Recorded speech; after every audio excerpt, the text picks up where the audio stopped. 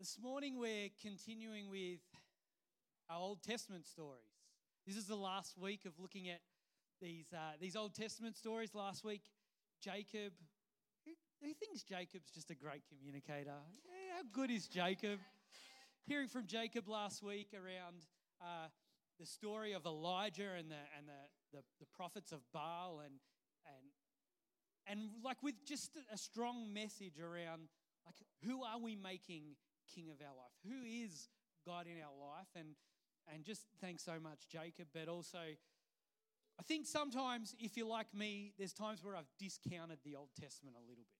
You know, you're like, I'm going to focus on Jesus, and the Old Testament's the Old Testament, and it's, you know, I think sometimes we can discount it because we look at it and we're like, oh, but isn't God just angry in the Old Testament? And isn't it all about Jesus coming and that's it? But actually the Old Testament tells us of the unchanging character of who God is. And we've seen over the last couple of weeks some of the character of God and how good and faithful God is and has been and always will be, right? So this morning, we're looking at another Old Testament story. Who likes the stories of the big miracles in the Bible? Does anyone love those big miracles? Now, we looked 2 weeks in a row. There have been pretty amazing miracles. The first week, we looked at the 3 blokes in the fire, right, in the furnace. They didn't get burnt up, and there was a 4th that came and joined them. That in the ranking of miracles is pretty high, isn't it? That's pretty good. That's up there. And then we see this story with Elijah and the kind of the face-off on the mountain, and we see another miraculous big miracle where God actually lights up things that are drenched in water, and it's quite amazing. Big miraculous thing. I love those stories in the Bible, the big miraculous, the unbelievable. Well, this morning we're looking at a very, probably little known story in the Old Testament. And can I tell you, unfortunately, it's probably not ranking on the big miracle list, all right? I built up the big miracle thing. It's not really up there, right? But can I tell you, it is quite miraculous, and we're gonna look at the story. This morning, it's a long weekend. Kids are at boost camp, leaders are at boost camp. There's a good crowd of us this morning, which is awesome. Love being together. But I'm going to keep it simple. Is that okay? I'm a pretty simple guy. I think there's times where we overcomplicate some things. And this morning, the message is so simple, but I believe it's good news for us, right? So we're going to go on the story. I'll give you some context before we look at the text together. And last week, Jacob looked at Elijah. Elijah's like a prophet. Jacob gave us some context, like in an age of kings where actually God's people weren't really following Yahweh, the one true God. They let in so many other influences. And we heard last week about Baal, this other god that had become quite prominent. And so God had these prophets, and he had Elijah who spoke truth to God's people and tried to get God's people back to worshiping the one true God, calling out kind of the error in their ways. Now Elijah, he had an apprentice. And Elijah's apprentice, does anyone know his name? Elisha. Pretty close, hey? Elisha. And Elisha was Elijah's apprentice, and he had been following him around. In fact, he followed him so much, Elijah was like, I'm going away. And Elisha just wouldn't leave him. He just wanted to stay with him and stay with him. The story is Elijah, a chariot came down from heaven, and Elijah went up in a whirlwind to heaven. Just disappeared. How cool is that? That's pretty cool. Anyway, Elisha is the guy who carries on. And it was his apprentice, Elisha, takes over. Now, Elisha has seen kind of the benefits of what Elijah is doing. He asked for a double portion of what Elijah had. And we see in the Bible there's Elijah, there's 8 miracles that Elijah's done, and then we see Elisha, actually there's 16, so he does get that double portion. But Elisha, there's actually starting to be a groundswell and a movement back to following Yahweh, the one true God. And we see that Elisha takes over and he starts seeing some of the miraculous things happen around him. And we see a start of a school of prophets like Elisha, these people who follow Elisha around. Now, some of the miracles that we see happen is Elisha makes undrinkable water drinkable again by putting some salt in it. Does anyone know that story? There's the widow who, if she doesn't pay up, she loses her family, and we see Elisha kind of pray over it, and the oil just keeps going and going until she has enough. We hear this story of a guy called Naaman, who's not an Israelite, who has leprosy, and Elisha tells him to go into the Jordan River and clean himself, and he comes and he's miraculously healed. The leprosy leaves him. And Elisha is, like I said, running a school for prophets. It's kind of this school, which takes us to the text today, all right? So we're at 2 Kings chapter 6, if you want to look. Before I go to that, my favourite story in the Bible, and I discovered it as a teenager, 2 Kings 2:23, Elisha is getting paid out by some teens because he's bald, and he calls a curse on them, and 2 bears come out of the woods and maul like 42 kids. That's a cool story, right? So next time my kids pay me out about not having hair, no, I'm not going to get them mauled by bears. Okay, the text today, got distracted. 2 Kings chapter 6. One day the group of prophets came to Elisha and told him, "As you can see, this place where we meet with you is too small. Let's go down to the Jordan River where there are plenty of logs. There we can build a new place for us to meet." So this school of prophets is getting bigger and bigger, and the place where they'd been meeting, getting too small. Let's build the new one. Elisha says, "All right," he told them, "go ahead." "Please come with us," someone suggested. "I will," he said. So he went with them. When they arrived at the Jordan, they began cutting down trees. But as one of them was cutting a tree, his axe head fell into the river. "Oh, sir," he cried, "it was a borrowed axe." "Where did it fall?" the man of God asked. When he showed him the place, Elisha cut a stick and threw it into the water at that spot. Then the axe head floated to the surface.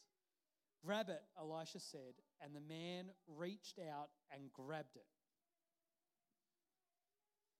Okay, does anyone know this story? Anyone remember this story? Some of you maybe in passing, maybe you've never heard it before.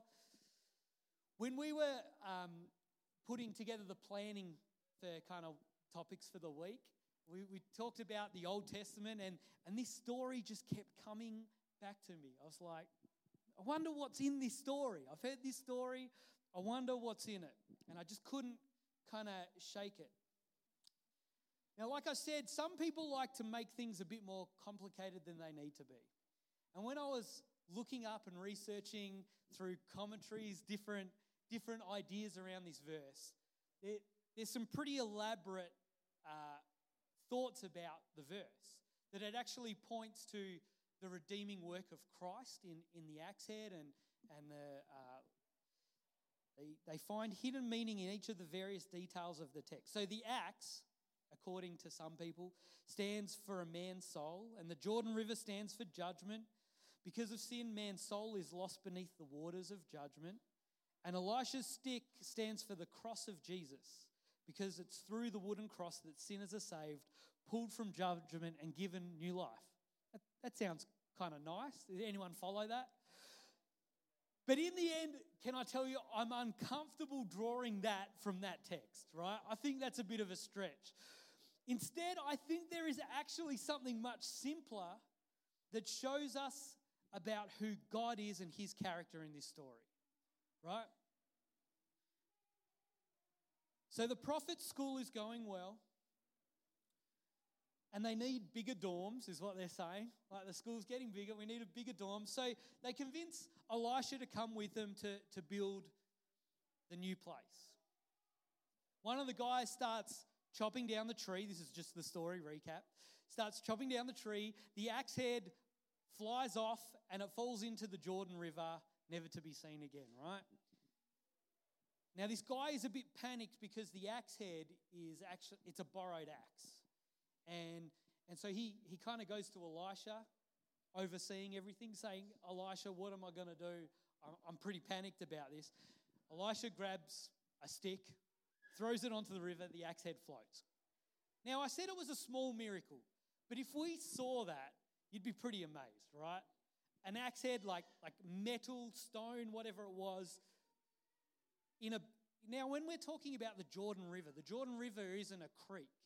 Like, it's a river. It's a big river. To get that, it's a big deal. It's not the biggest miracle, but we can agree it's pretty impressive, right? It's still impressive. I probably downplayed it a little, right? But the axe head, if you and I were chopping something in our backyard and we lost an axe head, we would get in a car and we'd go to Bunnings, right?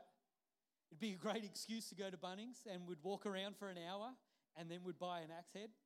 And it wouldn't be a big deal, right?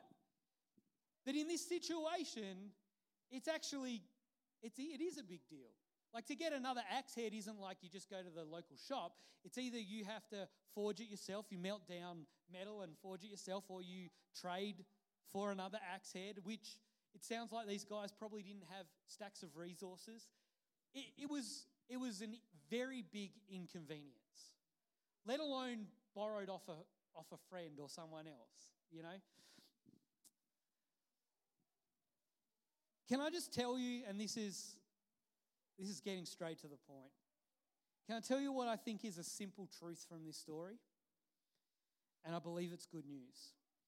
We have a God who is so powerful he can do the big miracles, right? And we've heard that over the last couple of weeks.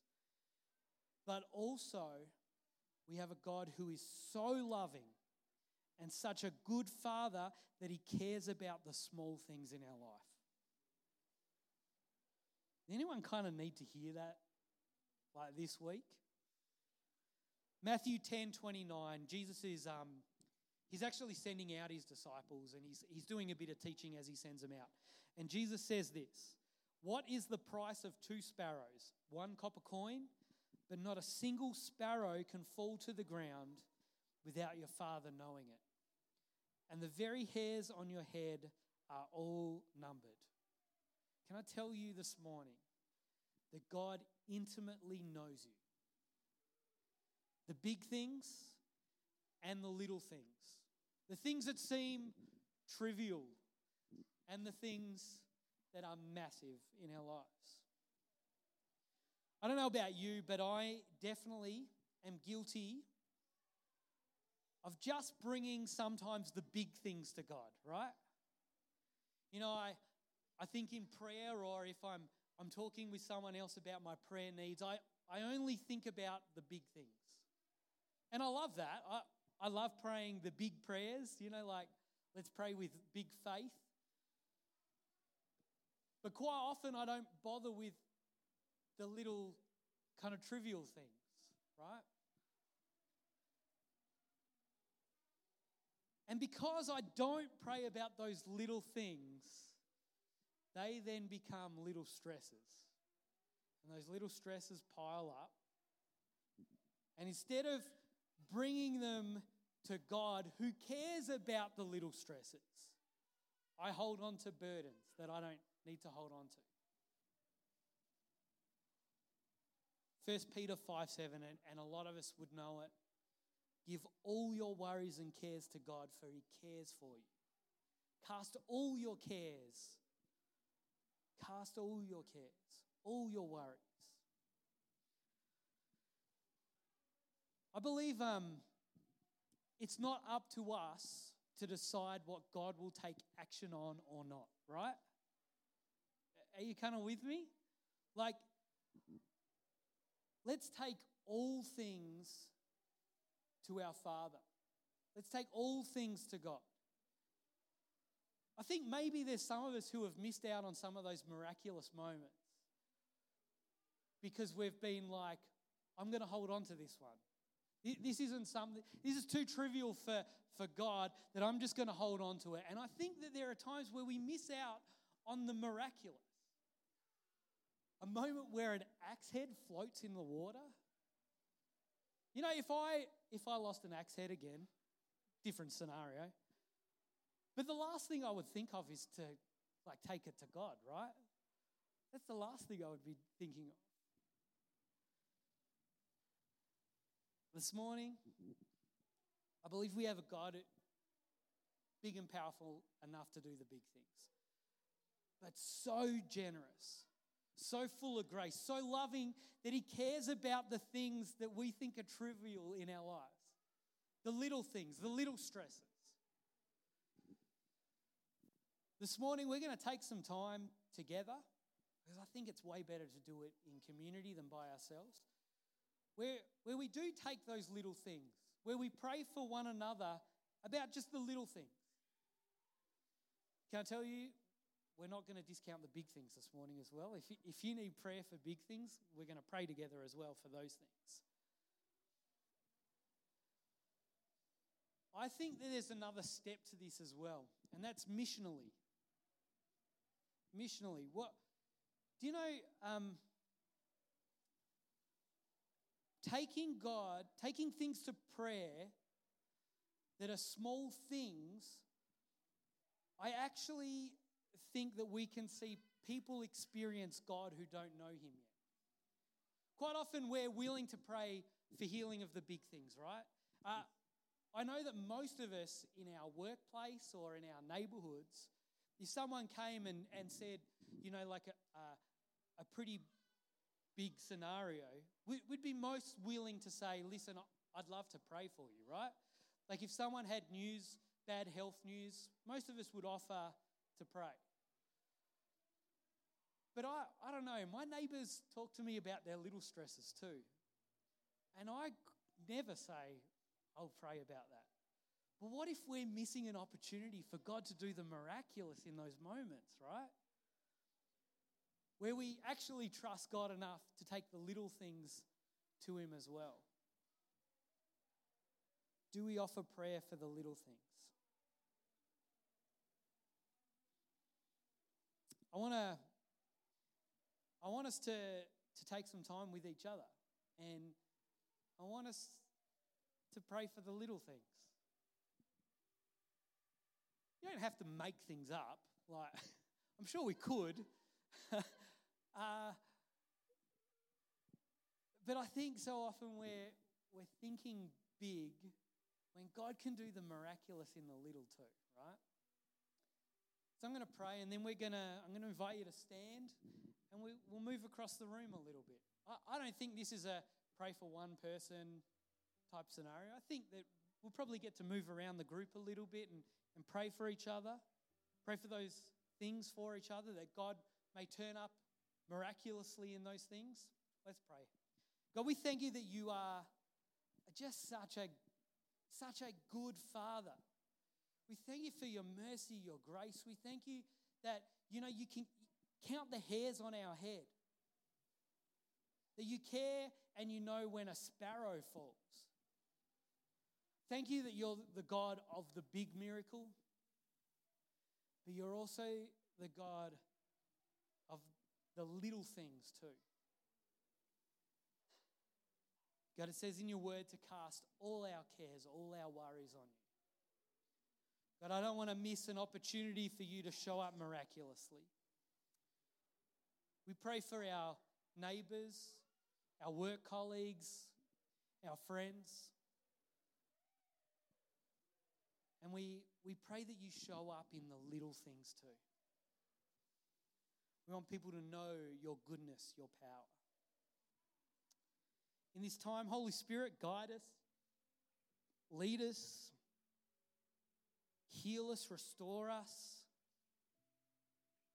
Increase our faith right now that we may also bring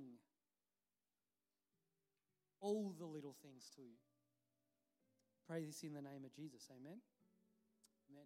So I'm going to ask Mark he's just going to play some music up the back.